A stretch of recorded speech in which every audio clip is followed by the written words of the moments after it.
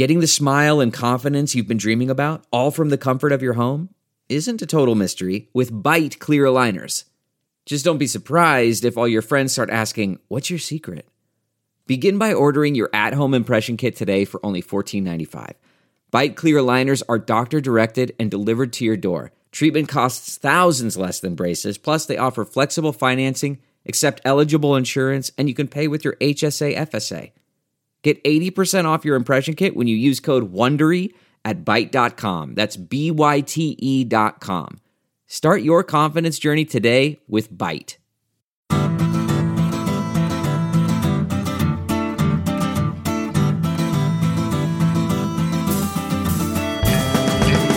to the Sinica Podcast, a weekly discussion of current affairs in China, produced in partnership with SupChina. SupChina is the best way to stay on top of the most important news from China in just a few minutes a day, with a free email newsletter, a handy smartphone app, and at the website supchina.com. It's a feast of business, political, and cultural news about a nation that is reshaping the world. I'm Kaiser Kuo, coming to you this week from the city I called home for 20 years, Beijing.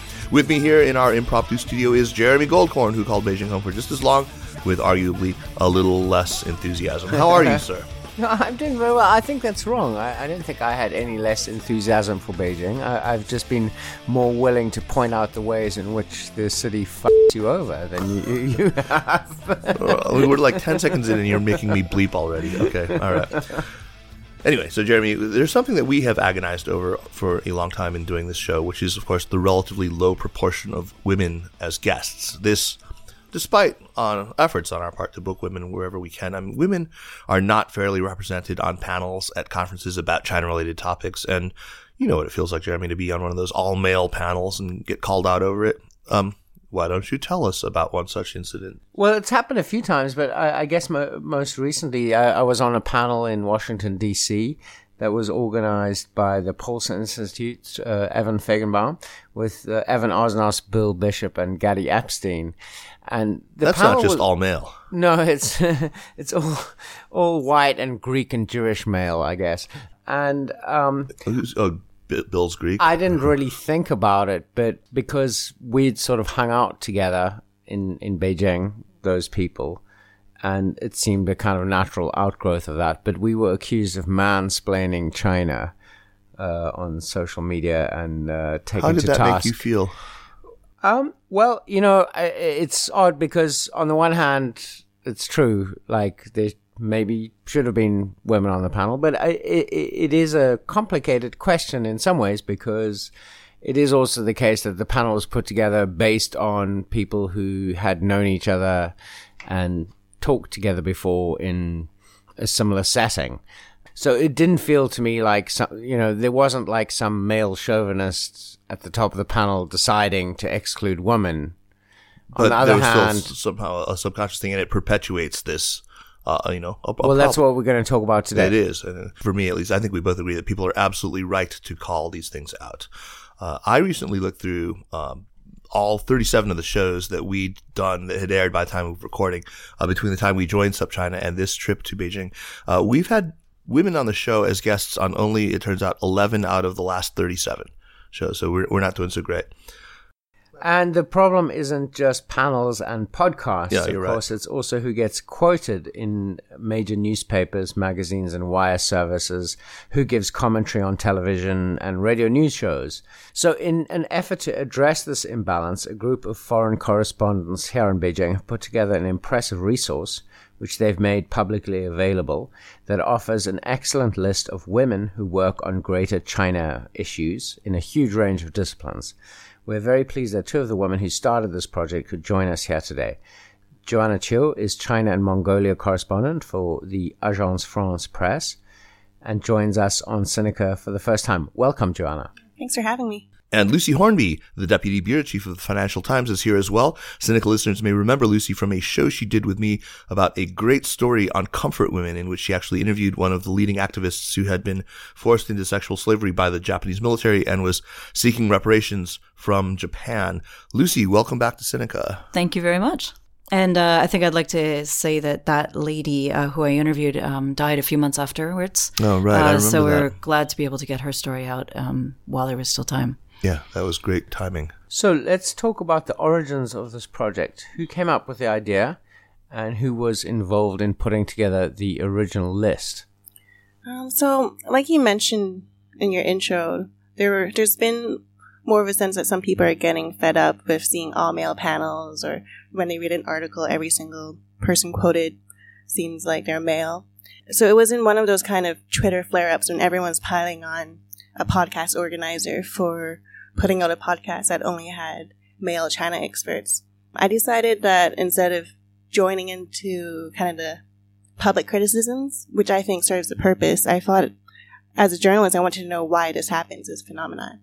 It wasn't us, was it? It wasn't you. Right. So I talked to this person directly and I said, oh, what happened? And he was quite embarrassed and apologetic, and he wanted to get my input on how he could do better in the future. And I talked to some other people, other journalists, male and female, who had the same issue of they realized they put out something to the world that only has mostly male voices. And they were all, none of them, like you said, Jeremy, are male chauvinist pigs. It's not like their agenda to push out this, male supremacist voice on China. What they kept telling me was that they really want to get more women. They asked some women, some said no, so they fell back on the experts saying no. And it was more likely the case that when the organizer or the journalist was male, maybe he knows more male colleagues, male friends who are experts in the field, and they're the fallbacks. So I talked to some of the female correspondents here in Beijing, and we were all frustrated, and we wanted to think of solutions. I love Google Docs, and I think it's a great tool to, collaborate. So I was like, I'm going to start a Google Doc, everyone. They're like, okay, you do that. And so I got it started. I added some of my own contacts of female experts that I find really reliable, who pick up the phone when I call. And I sent it out to other journalists first for their feedback, so they could, like Lucy and others who put in their contacts. And then I put it out to some listservs, and then just last month it just blew up, and I was so surprised. I just thought it was this dorky little Google Doc. But every time I checked, because it's collaborative, anyone can edit it, anyone can add themselves or add people they know. Every time I checked, there were maybe over 10 people checking it out at any time of the day all over the world. Oh, wonderful. What's the total number up to right now? Around 200. Oh, wow. Excellent. That's by far not an exhaustive list. 200 people on the list. Yeah. So the organizers of the project, including yourself, were Lucy here, and who are some of the other folks? Primarily Joanna. It's very collaborative. Because it's an open doc, I don't know who added more contacts, but once I sent it around, I think mostly journalists contributed our own sources, which is actually something quite generous, because some journalists, our sources is our bread and butter, who we know, but we were willing to share the people we found reliable to each other so that more women can be on panels and interviews. And then it was everyone. I don't know who added their suggestions, but it's a collaborative group project. Lucy, let's try and get some sense of the size and the dimensions of the problem. I think you've been sort of compiling some stats on the gender balance in reporting. Can you share something that you found? Just give us an idea of just how bad of a problem this is. Yeah, so Joanna and I decided we should check our own reporting, your guys' podcasts, and a few other relevant things, just to give people an idea. And generally, I found that women were somewhere between 20 to 30% represented. Okay. So just to give you some numbers, my own articles since January 1st, the number of women quoted were only 5, I'm sorry to say, out of 33 people quoted in total. So you're actually at the low end of that. I am a very low end, yes. So a big mea culpa. And but features, I looked into my feature articles where I had taken a bit more time to put them together. And there I had 10 of 36. Still not good, but a bit better. You guys are 5 out of 13 for the last 10 podcasts. The Foreign Correspondents Club here in Beijing has a new thing where they have journalists speak at happy hour. Of the 5 happy hour speeches that have gone on so far, only 1 has been female. So, again, that number seems to be quite statistically kind of consistent.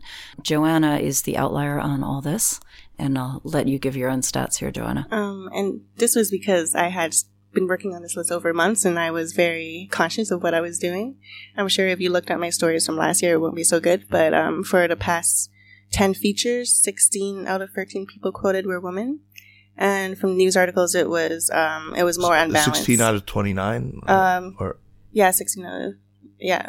But for news, the number was more unbalanced. I quoted 35 men and 20 women in my news stories since January. So that puts her around 40, just short of 40%. So, Lucy, Joanna, chatting before we began recording, we did agree that it would be more interesting to focus on solutions rather than indulge in too much analysis of why the gender imbalance exists.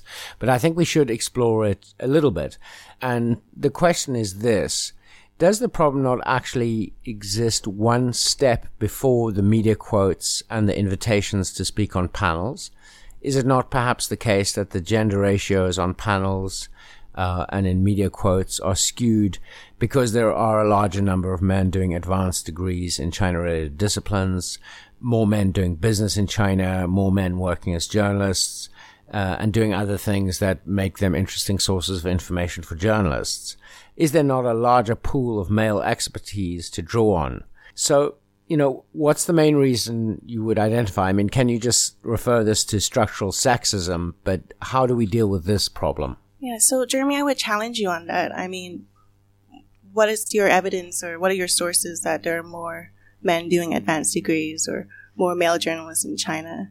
Is it just from who you know? Joanna, I don't have evidence or sources. I'm just positing a question that right. I think a lot of people will be thinking about, and I think we should answer. So I think that's kind of a misleading question because you're not completely sure there's so many more male than female China experts. And I think that's part of the issue. I think people who aren't actually doing some sort of census, they're not looking at every university in the world and counting how many men and how many women have done their PhDs. I think that's part of the issue, that maybe in society, men are socialized to be more vocal, they have less consequences if they're seen as focusing on self-promotion, whereas women maybe, if they're seen as more ambitious, like we've seen in politics of the past election, they're often cut down. What I learned from some mentors when I was a younger journalist was that not being able to get a good expert quote is never an excuse because there's an endless supply of experts. Think of all the universities just in China alone, just in Hong Kong alone, in the U.S., in one city in the U.S. There's just endless people who are studying China some of them have never talked to media. So there's a huge source of untapped sources who would be willing to speak. And I'd like to add something here too. I mean, I think clearly there are more male CEOs, for instance, than female CEOs. That's a fact. But so if you were looking at, a series of profiles of CEOs, then you would expect to see more male CEOs profiled. But I don't think that holds true. The vast majority of the people we call, particularly if you're calling somebody in an afternoon because the story just broke, you're not calling a CEO. They don't take calls out of the blue. Whereas you are calling, say, banking analysts, academics, et cetera. And there, I think the ratio is much more equal. And it's not just China experts, right? For instance, I cover steel, I cover banking, I cover heavy industry. In those industries, some of the best analysts are actually female. So there's plenty of people that you can tap. But the question is, who are you leaning on to tap? Who are you reflexively going to? And then also, who's good value for money? Because again, for instance, in the mining industry, you wouldn't expect this, but female mining analysts, in my experience, tend to be a whole lot better than male mining analysts. And yet, a panel on the mining industry tends to include more men.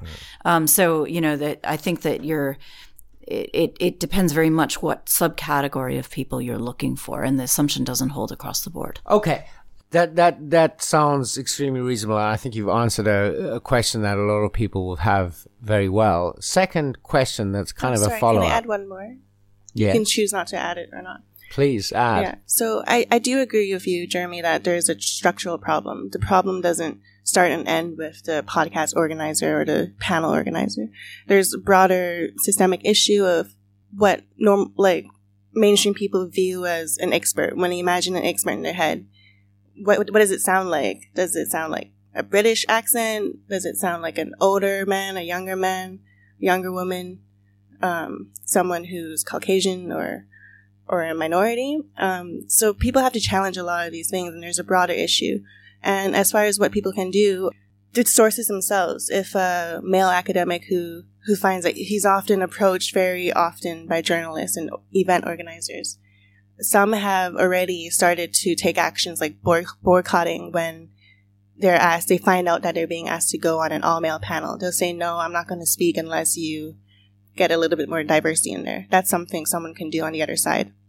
Same with women. It's tough. We could talk about this later of trying to make media a priority, but maybe more women can think of themselves as experts and be more willing to speak. Well, yeah, that's a good kind of segue into my next question. Kaiser is going to follow up, I think, on the question of men pushing back against all-male panels. But I would like to ask about a question of, I suppose in some ways it's female confidence. Like you just talked about this project, the list of, China experts that you've put together. And you said you kind of denied personal responsibility for it in a certain way. You kind of said, well, it's very collaborative and lots of people contributed. Now, I know that, say, with this podcast, like if Kaiser gets asked about it, he says, my podcast, I do this, and I do the same, basically. We're like, my podcast, me. Whereas women do tend to be a lot more less willing to take complete credit for what they do. I mean, is this changing? Do you think this is a problem? Do you think maybe this is also something you should be doing in terms of trying to get women to be more aggressive in promoting themselves, essentially? I think it's a big problem, and I would say, speaking personally, part of the reason it's a problem is that it's a lot easier to get men to work with you if you share the credit, right? So it's a lot easier to persuade a guy, hey, I'm working on this story here. I need your help from your country. And then present it more as his idea or his article. I'm helping him on my idea, actually. So I think that then feeds into women get this reflexive, oh yeah, no, we were collaborating, That is a problem. I think the other thing is, and maybe this is a good time since we're talking about solutions, a few tips for female academics, particularly on breaking news. If it's a feature, I'm working on it for 6 months, I can go out of my way to find you. But if I just need to turn around a story, then I will quote whoever calls me back. And there are certain people who get quoted a lot simply because they prioritize being in the media. And that helps them. It translates into them getting invited to more things. It translates into them getting seen as an expert. And those people, you can tell, they do a few things that they do right. And I think these are tips that all women and also shy men can pick up. The first is you are always available. You call back. Right. The reporter wants to talk to you in the morning, in the afternoon, whatever, you're there. I know it's hard when people have families, but you can usually steer a reporter into working hours. But, you're available.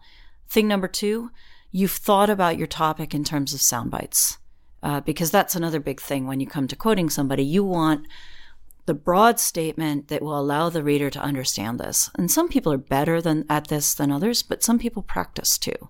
And I think it's not a bad idea for people who want to be quoted more.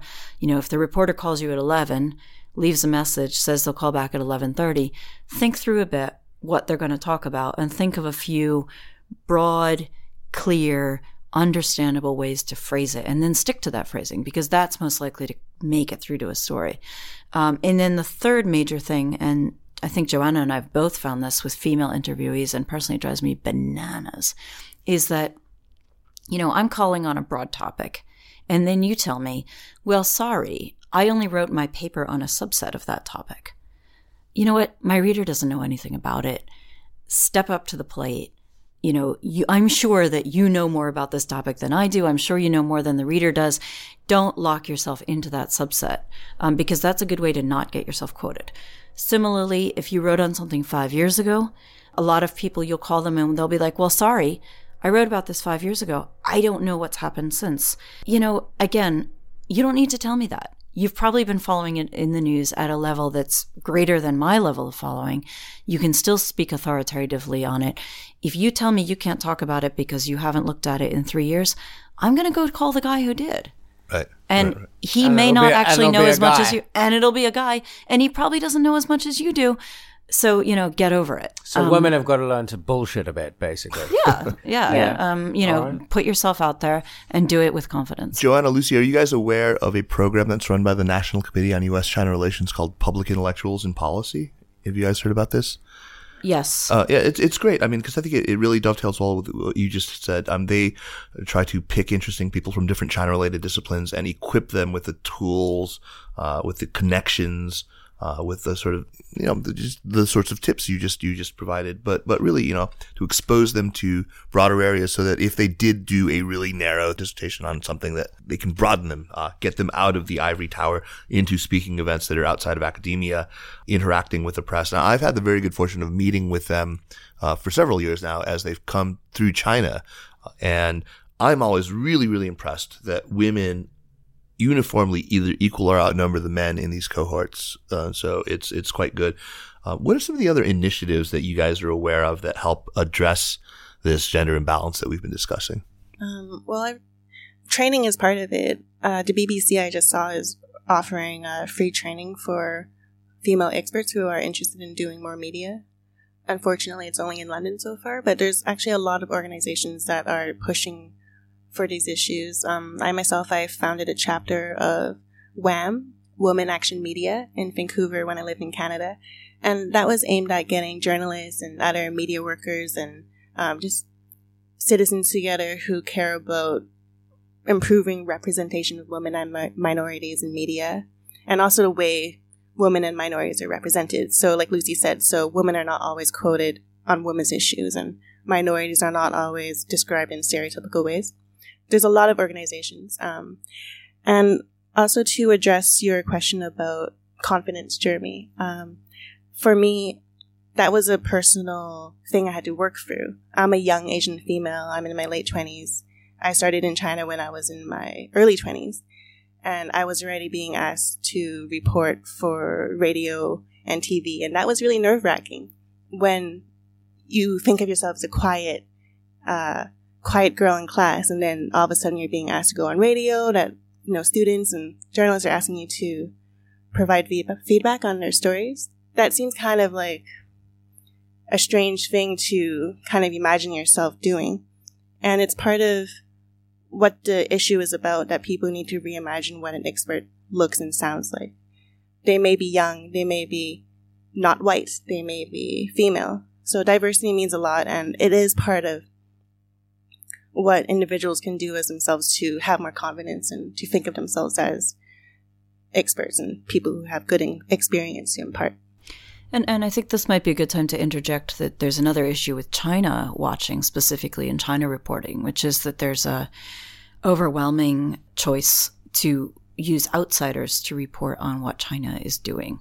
And that, I think, my stats weren't the greatest on quoting women, but I do feel that I make a bigger effort than a lot of the reporters here in Beijing to quote Chinese people about China, rather than quoting the academics sitting in Australia or the US or London about China. We have to do a whole nother show about why we don't have enough Chinese guests on this show.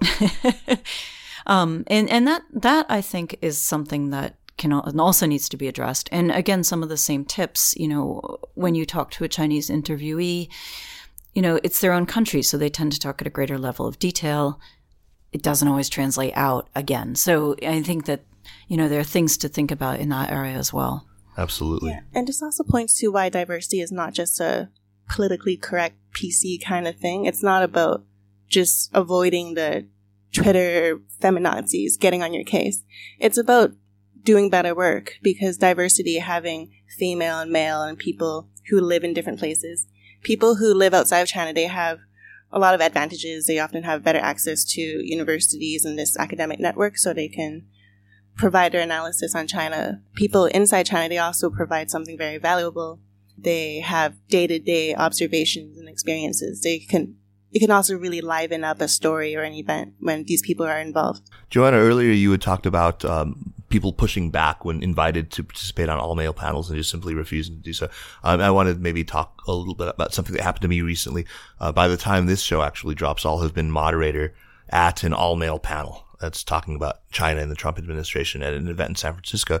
The other panelists are admittedly very well-known people in the field, very good gets for a conference like theirs. They're understandably proud of having gotten them.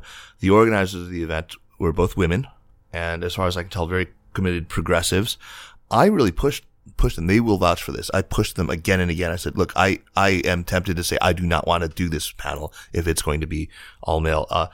They need to put at least one and ideally two on. And I really do believe them when they say that they tried. They say they kept trying, to get women of comparable profile and reputation. Ultimately, I think that they understood that there was a certain draw, this sort of star power draw to the people that they did end up getting.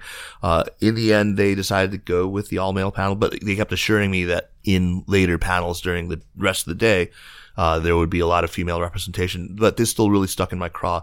And because this was, sort of a billboard panel for this event. But you didn't boycott it. I didn't boycott it in the end. I talked them through it. So it only stuck in your craw. Right. I'm not really. I'm really not. Yeah. So stuck a little bit in your craw. So right. Kaiser, did you suggest any? I did. Female. I guests? did. I suggested. I gave them at least 4 or 5 names. And what happened? Would be. Did they approach So them? a couple of them they tried and were unavailable. They weren't able to travel for that. And then another, they said they had already secured commitments from these guys and that they would have to sort of kick somebody off. And they are, these are all these are sort of rock star names that you guys all know.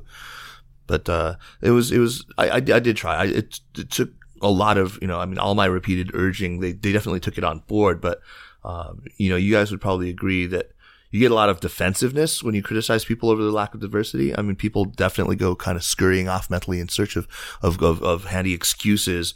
There are more men than women in the field of X. You often hear that. Or we're actually gender blind. We just look for the people who are at the top of their field, irrespective of whether they're men or women, etc. Having slept through a great deal of panels, I can tell you that everybody invited to a panel is not always right. the best choice. I think panels are. Death by panel is the worst thing you can do to a topic. But to me, I think diversity is an inherently good thing. I guess I've never had to articulate why, but I suppose now that Trump is in the White House, we have to hone the arguments, as we are likely to run into more pushback, or at least more of this excuse making. So how should we be making the case and take the wind out of the excuses? Give us some good things to push back. What should I have said? So I run into this problem a lot because often when I say, well, there aren't any women on this panel, the answer is, well, you're the woman, but I'm the moderator. So this happens all the time. I think it's difficult because, as in your experience, the moderator is often invited last. The panel's already been set up, and then they think, oh, shoot, we need somebody who doesn't mind being moderator. Who are we going to call? Kaiser, me, whatever. Right. But we're sort of natural fits for it too, right? Journalists are great moderators generally. Yeah, I actually enjoy moderating. Yeah, me too. A couple of times I've solved the problem by saying, okay, well, I'll invite someone to join, and you don't need to kick someone off. You can just add the person in, right? Now, I do know that there are some women who feel like, oh, I've become the token woman and my life could be completely sucked up by showing up on panels and I just don't have time and I have other professional obligations, et cetera. Right. Well, the solution to that is clearly to broaden the field of available people. There are other people who would love to appear. Well, that's why your resources are such a great one. It's so useful. And we look at it all the time now. Before I book guests for a show, I'll go through and say, this is a top. It's great because it's organized by topic areas. It's really very, very useful. And it's also organized by location. So journalists based or event organizers based in different areas, you can choose. So you know what time zone they're in, right? Yeah. So you can know who to call and who not to wake up in the middle of the night. So do you think, for both of you, Lucy and Joanna, do you think there's any perceptible difference when it comes to the ideological tilt or the tone of what you get from female expert sources on certain topics as opposed to what males might say? And this could be about anything: security, elite politics, steel. Is there a difference between the way women respond and the way men respond to journalist or panel questions? So you're luring us into making broad statements about men that are probably no more true than broad statements about women. But let's phrase it a different way. I think that there is a difference in the quote that you get from the rent-a-quote, or the the person who's sort of become the expert by dint of being the one who's always talking, versus the person male Jeremy or female, Goldkorn. the person, male or female, who actually is maybe a bit less of a celebrity but has spent more time looking into their topic. So I think we can make that distinction very fairly, and that the person who's become used to being quoted all the time often isn't actually still following the topic quite as closely. You know, they've sort of morphed into the expert who doesn't need to do a reality check on facts. You know, so I think it does pay off to find somebody who is maybe a little bit shyer or a little bit... Okay. I get it. You sidestepped my question trying to force you into saying something sexist, and you made another comment, but that's fine. That is a useful comment. So another question. Are there topic areas where, Lucy and Jana, you would want to highlight where perhaps our listeners would be surprised to learn that there are, in fact, many, many super qualified experts who happen to be women? Well, Joanna, you were wanting to say something about the defense and security field. Yeah, I find that's the example that people, like Kaiser said, who are scrambling for excuses often cite. They're like, oh, in the area of security, obviously the major people are men and it's dominated by males. And just looking at the list we put together so far, it's not true. So many people are involved in Asia security issues that are female and at the top of the field, like Bonnie Glaser, just looking through my list. Before Yan Mei Xie of the International Crisis Group. Lots of women that were actually very good at being media savvy and knowing how to make things digestible and easy for readers. So there's a wealth of people who can speak on virtually any topic in the world, and many of them happen to be female. I'm thinking about one area where Jeremy and I used to get quoted all the time. I remember, like, if you go back, 10 years or so, there was a time when you'd open up to any story about the internet in China, and the quotes would be basically 5 people. There would be David Wolf, there would be Jeremy Goldkorn, Duncan Clark. Duncan Clark was, like 80% of them. Yes. Me, Bill Bishop, maybe, right? And possibly Sean Ryan. And maybe Sean Ryan, right? But so that was an area where, as I was thinking through, it felt like it was terrible underrepresentation by women. And I don't remember what's on your list, but who's on your list for internet technology sort of? Well, can I just throw out, that was a case where there was a clear female expert, and that was the woman who used to be the CNN bureau chief here. Christy Lustout. No, Rebecca McKinnon. Yeah, Rebecca McKinnon. Right. So she should have been there at equal representation, but she probably wasn't. Now, part of the reason was the 5 you just mentioned lived in China. She lived in Arizona. So that was a logistical issue. But, there may have been also that sort of momentum of whoever gets quoted again. She was great. I mean, you could talk to her about sort of high-level policy stuff, regulation, about internet censorship, about kind of big think ideas about impact of technology on society.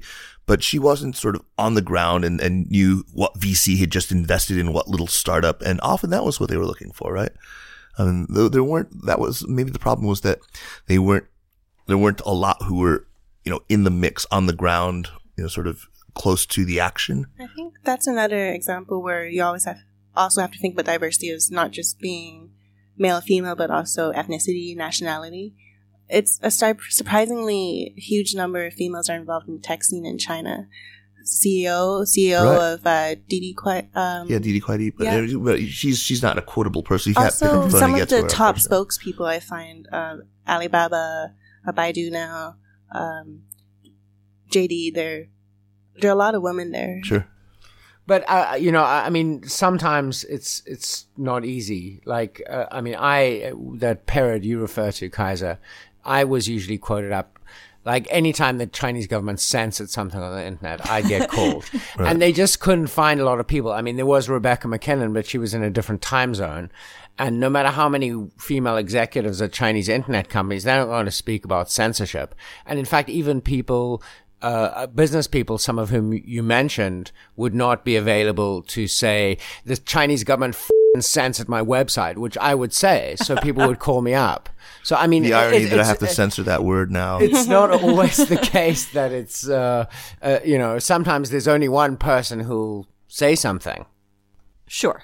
But that could be balanced out over, Over you a may period be of the time. guy whose website got censored. At that particular point in Right. time, that was me. But there might be Yeah. other topics at which there'd be a go-to girl, so I don't necessarily feel that just because you are clearly the easiest person to get a quote for on one topic, there's surely other people on other topics, right? You can balance it out, right? You can absolutely, but I think it does. The thing we're wrestling with is like if you're a journalist or you're a panel producer, you have got one day to write a story or one day you have to organize a panel.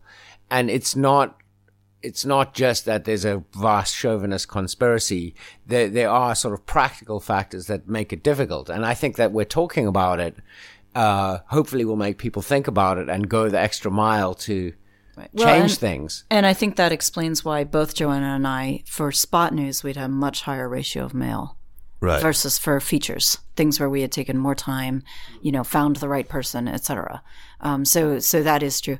That said, journalists, I hate to say, we're often lazy and we often have very little time.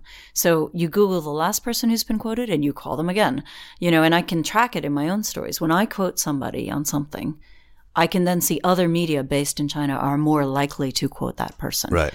And there's a clear correlation there. So I think that's where the beauty of Joanna's List and, for anyone who wasn't clear by Joanna's modesty, it clearly is Joanna's List. That's the beauty of that list. You can try to get some of that momentum going. Joanna, let's talk about with the impact that you've seen so far of the list. What kind of feedback are you getting? Are you seeing that it's already starting to make a difference? Are you hearing a lot from people who are adding to it? Mm-hmm. Yeah, so I've shared it with my workplace, and we're adding it to our own office-wide contact list. And I know of other journalists who have shared it with their organizations, or people part of NGOs who have shared with their organizations for when it comes to event planning. So I think it's a tool that people are very grateful for, because it is really time consuming to Google constantly and try to find the right person, just madly searching. Now it's, you can just say Control F and look for this person in the subject area. And also I found what was more interesting is that I got a lot of messages from female experts who said the list and the idea behind it was kind of empowering for them and gave them confidence that, yes, I'm an expert. I started this charity. I wrote this book. I should add myself to this list. Oh, great. A lot of the people who are on this list are people who added themselves because they wanted to step up and they were sick of kind of being shafted and ignored by event organizers, and they're stepping up, and that is really, really interesting. Were journalists actually ever reticent about sharing? I mean, because the contacts that they have are sometimes carefully cultivated, and they're not always willing to sort of share their contact details with the world.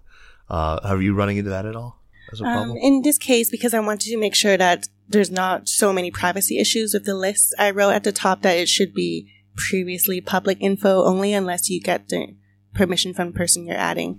Right. So people who are already on university faculty web pages, for example. So it's not, it's people who, if you are kind of familiar with the field, a particular field should be pretty easy to find on your own. But now it just puts everything together. So, if you don't mind, Lucy and Joanna, could we talk about, like, Kaiser and me, our own show? We've talked about the cynical lad problem before. We kind of have had a history of being fairly kind of, what's the word? It's not just the gender balance, but there's something apparent. A lot of women have told me, or at least one woman who's told me in pretty good detail and a very heartfelt way, that she feels like the whole feel of the show is gendered. That it's just sort of a lad show. So we have a basic problem that the two of us are male, and even if we have one female guest on the show, she is still outnumbered. We've added Ada Shen, who's terrific. She's a rotating co-host, and we tried to get her on for shows in Beijing, but she's often traveling and unavailable. And we have been putting a lot of thought into this problem. give us some so input, some maybe good, I honest could input. have some suggestions. Absolutely. Last night That's was, what we're asking. I don't know when the show will run, but last night, now that we're recording, last night was Valentine's night, and you two will be happy to know that my husband and I, our Valentine's night date, a significant portion of it was devoted to discussing your show. Oh, Lord. This is how That is intimate so our relationship romantic, is. Lucy. Yes. And what we were specifically discussing is my husband's a huge fan. He has a long commute and he listens to Sinica all the time. But he also felt that it had a very male dynamic. Yeah. But he further kind of broke it down, and he felt that part of it is that you guys have a great repartee, and that's what makes the show enjoyable to listen to.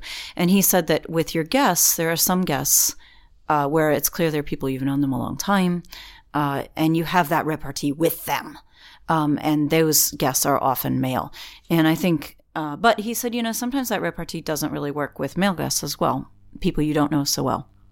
And so your female guests, maybe you also don't know so well, and I can see how you guys are a little intimidating, especially if somebody doesn't know you. Kaiser is not a person you might want to meet in a dark alley. He's got all his hair. Look like Woody Allen.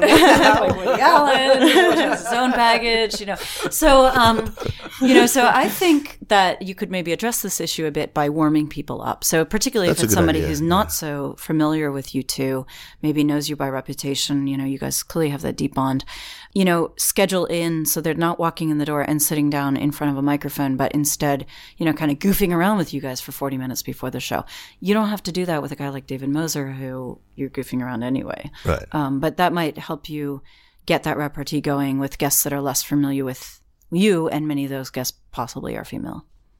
It's very good advice. Mm-hmm. Joanna, do you have anything for us? Yeah, I'll just agree with Lucy and think that it's not your fault, but there is all these wider issues, and there's the term China Bros, and Oh, really? you haven't heard of it? Are we China Bros? Well, there's people who use that term who think that there's like a kind of, it's friendship. It's people, you're in a group of friends and you all happen to be male. It's not like you're scared of women and you don't like female friends, or you don't have female friends, but people think there's a group and it's a club and it's intimidating to maybe be a part of it and be part of the banter to kind of tease each other on air. It might be, so I don't know, like make more female close friends who are in the field. What do you think about that? Do you think just it's getting people comfortable? And the other thing is, I'm noticing at this show something I didn't notice the last time I was on. Now, the last time I was on, it was just you and me, Kaiser. Right. And we also, I think, planned it with like maybe 20 minutes. Yeah, 20 minutes. It was a And read your bit of a story. rush job. But right now, the two of you have your script written out, and Joanna and I don't. And so, particularly at the beginning, I noticed that meant that you guys had a sort of, the voice ratio was very high. So I wonder if maybe you guys could experiment, for instance, I know you have to plan your script because obviously you have to have a certain quality for the show, but what if you didn't have a script in front of you? That would put you on a more equal footing with your guest who doesn't have a that's script. a good point. I mean, we never used to, actually. Well, we always had a little bit of. I mean, it's not ever a full script either. I mean, what I've got in front of me is sort of skeletal notes, and we fill in. And if we were to just read off of script, it just wouldn't sound very natural or very good. But anyway, but that's good advice. I don't know if it's so much that, or maybe providing more details of the specific questions we're going to ask to our guests ahead of time. I thought in our case, we had gone through pretty well what we were going to talk about. This wasn't prepped for with this stats case. right. I mean, I feel like we are pretty confident, both of us, and it's going well. But if you had somebody who was not so confident, then I think that this would be maybe things More you could do to intimidating. even the field. Yeah, but I'm not they never come in criticizing completely today's cold. show. They never come in completely cold without any idea of what we're Enough going to be defense asking. of this. And also, Let's- sorry, one more thing.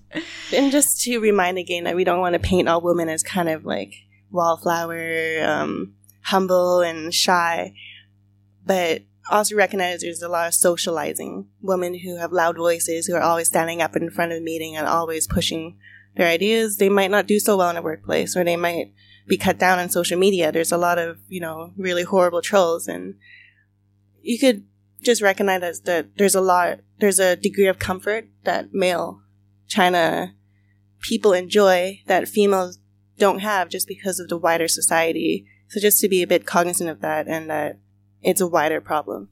Let's talk about social media. Joanna, you shared with us an article from The Atlantic talking about how much more male tweets tend to be retweeted than female tweets.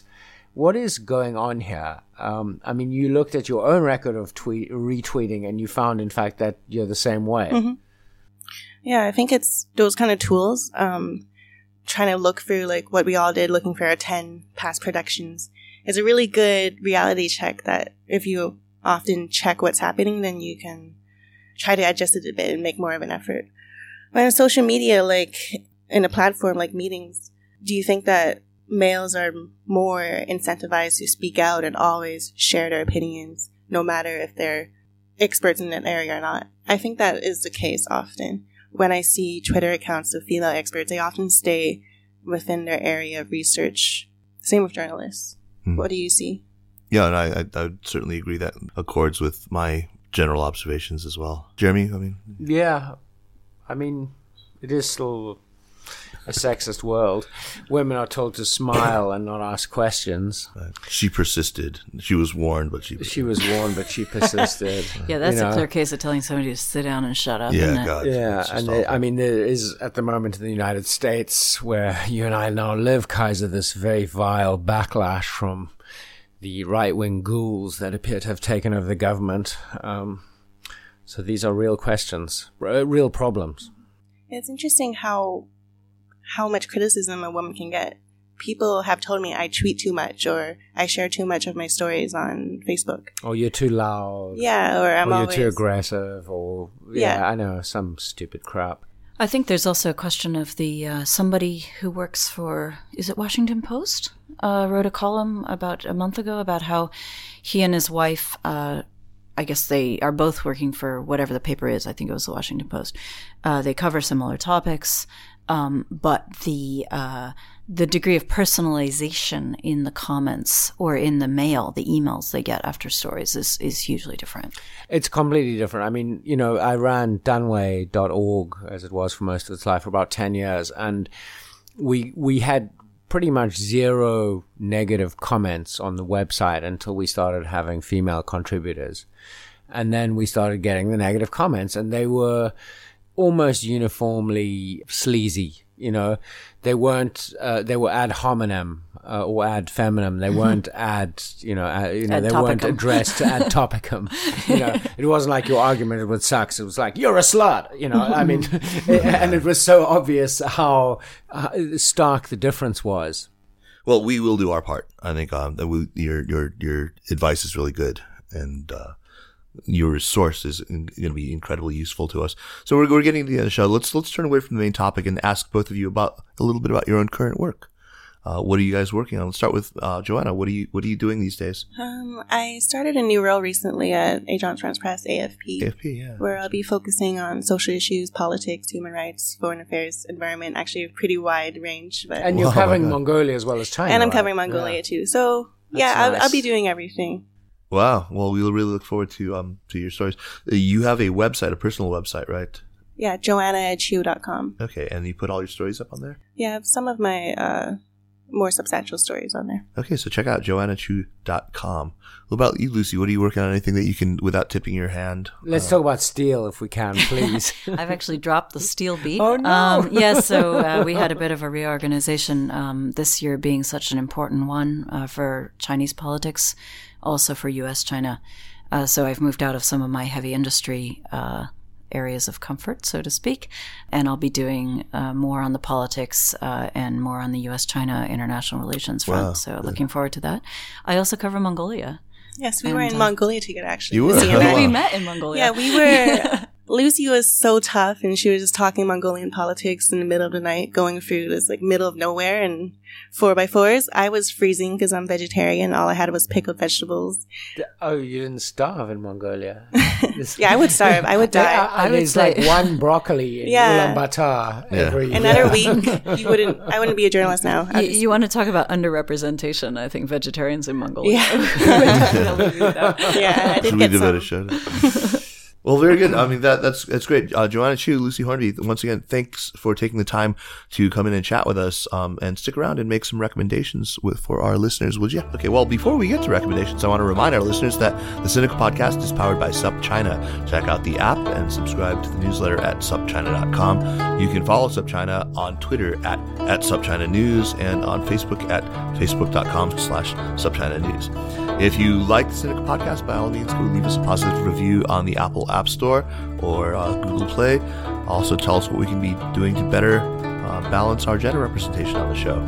This really helps us, and it means a lot to us. Now, on to recommendations. Jeremy, what do you have for us? I'd like to recommend a short film by Lucy Ostrander about Anna Louise Strong, who was a giant of international leftism in some ways in the 20th century, an American woman who began her activism as a labor activist in the United States, but went on to play a not insignificant role in the Soviet Union and in communist China as a kind of globalist organizer.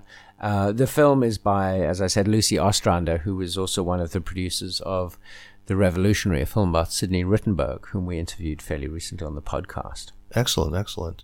Lucy, why don't you go next? Well, I'm also will put forth something of historic interest, and that is I just read All the President's Men.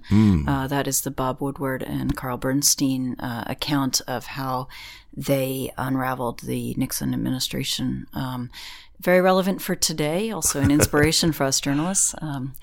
And a reminder of what you can accomplish when you don't have Google. Yeah, well, my God, yeah, you're right. They were doing all this work in the pre-Google age. Yeah, it was kind of crazy. They did things like they didn't know who worked at the White House, so they called someone up and got a list of the personnel at the White House and their phone extensions. Nowadays, that's a problem you don't have. You know, you have everybody online, so it's a very different skill, but very relevant. Wow, excellent recommendation. Joanna, what do you have for us? 2 suggestions. One for people who follow China legal issues. I find that a really good blog is the Supreme People's Court Monitor, SPC Monitor, written by China law professor Susan Finder. She's based in Hong Kong. That. I'm a regular follower of that. Yeah, that's great. Lots of good stats in Chinese media that she pulls up. And also for people who want to think a little bit more about some of the broader structural sexism issues we were talking about on the podcast, I recommend you check out the work of Jessica Valenti. She's an American-based writer, columnist for The Guardian, and author of many books. And she had a really tough time with criticism. She had so many rape threats. Seems like a daily occurrence for her. God. And she's written about that. It's very interesting. Okay, my recommendation, excellent. That's so Jessica Valenti. We'll definitely check her out. The book, I believe it was Ed Wong who recommended it before on the show. I know it's been recommended before on the show, but I've finally gotten around to reading it, and I think it warrants a second recommendation, which is The Sympathizer by Viet Thanh Nguyen. I never can say that last name. Yeah, Nguyen. I'm reading that right now. Oh, isn't it great? Yeah, it's awesome. Oh, it's a terrific book. The first novel, unbelievably, but he's written a lot of short stories. He's a writing professor at some school in Southern California. I can't remember, USC or UCLA. But terrific novel. If you it's a story about basically a sleeper agent, although his sympathies are definitely diluted, who begins life, working with the Viet Cong, as it were, but actually embedded in a South Vietnamese army unit, and leaves Saigon in 1975 and comes to the United States, where he continues his activities. Just terrific narrative. I mean, just great first-person novel. Well, thanks, Lucy. Thank you so much for coming in. Thank you. Good to see you, Joanna. Congratulations. I think your resource continues to grow and to gain attention, and I hope that this pushes it along a little bit. Jeremy, we will be using it frequently, will we not? Yes. Yes. Thank you. I'll keep you updated. Great, thanks. And send us Rotten Tomatoes when you think we. Yeah, no, we really welcome criticism. Yeah. Well, I think you guys are the gold standard for podcasts on China, so we appreciate your work too. Well, thank you. The Sinica Podcast is powered by SupChina and is produced by Kaiser Kuo and Jeremy Goldkorn. Thanks to Anla Cheng and Soraya Darabi from SupChina. Drop us an email at Sinica@supchina.com. Visit our Facebook page at facebook.com/SinicaPodcast and follow us on Twitter at SinicaPodcast. Thanks for listening, and we'll see you next week. Take care.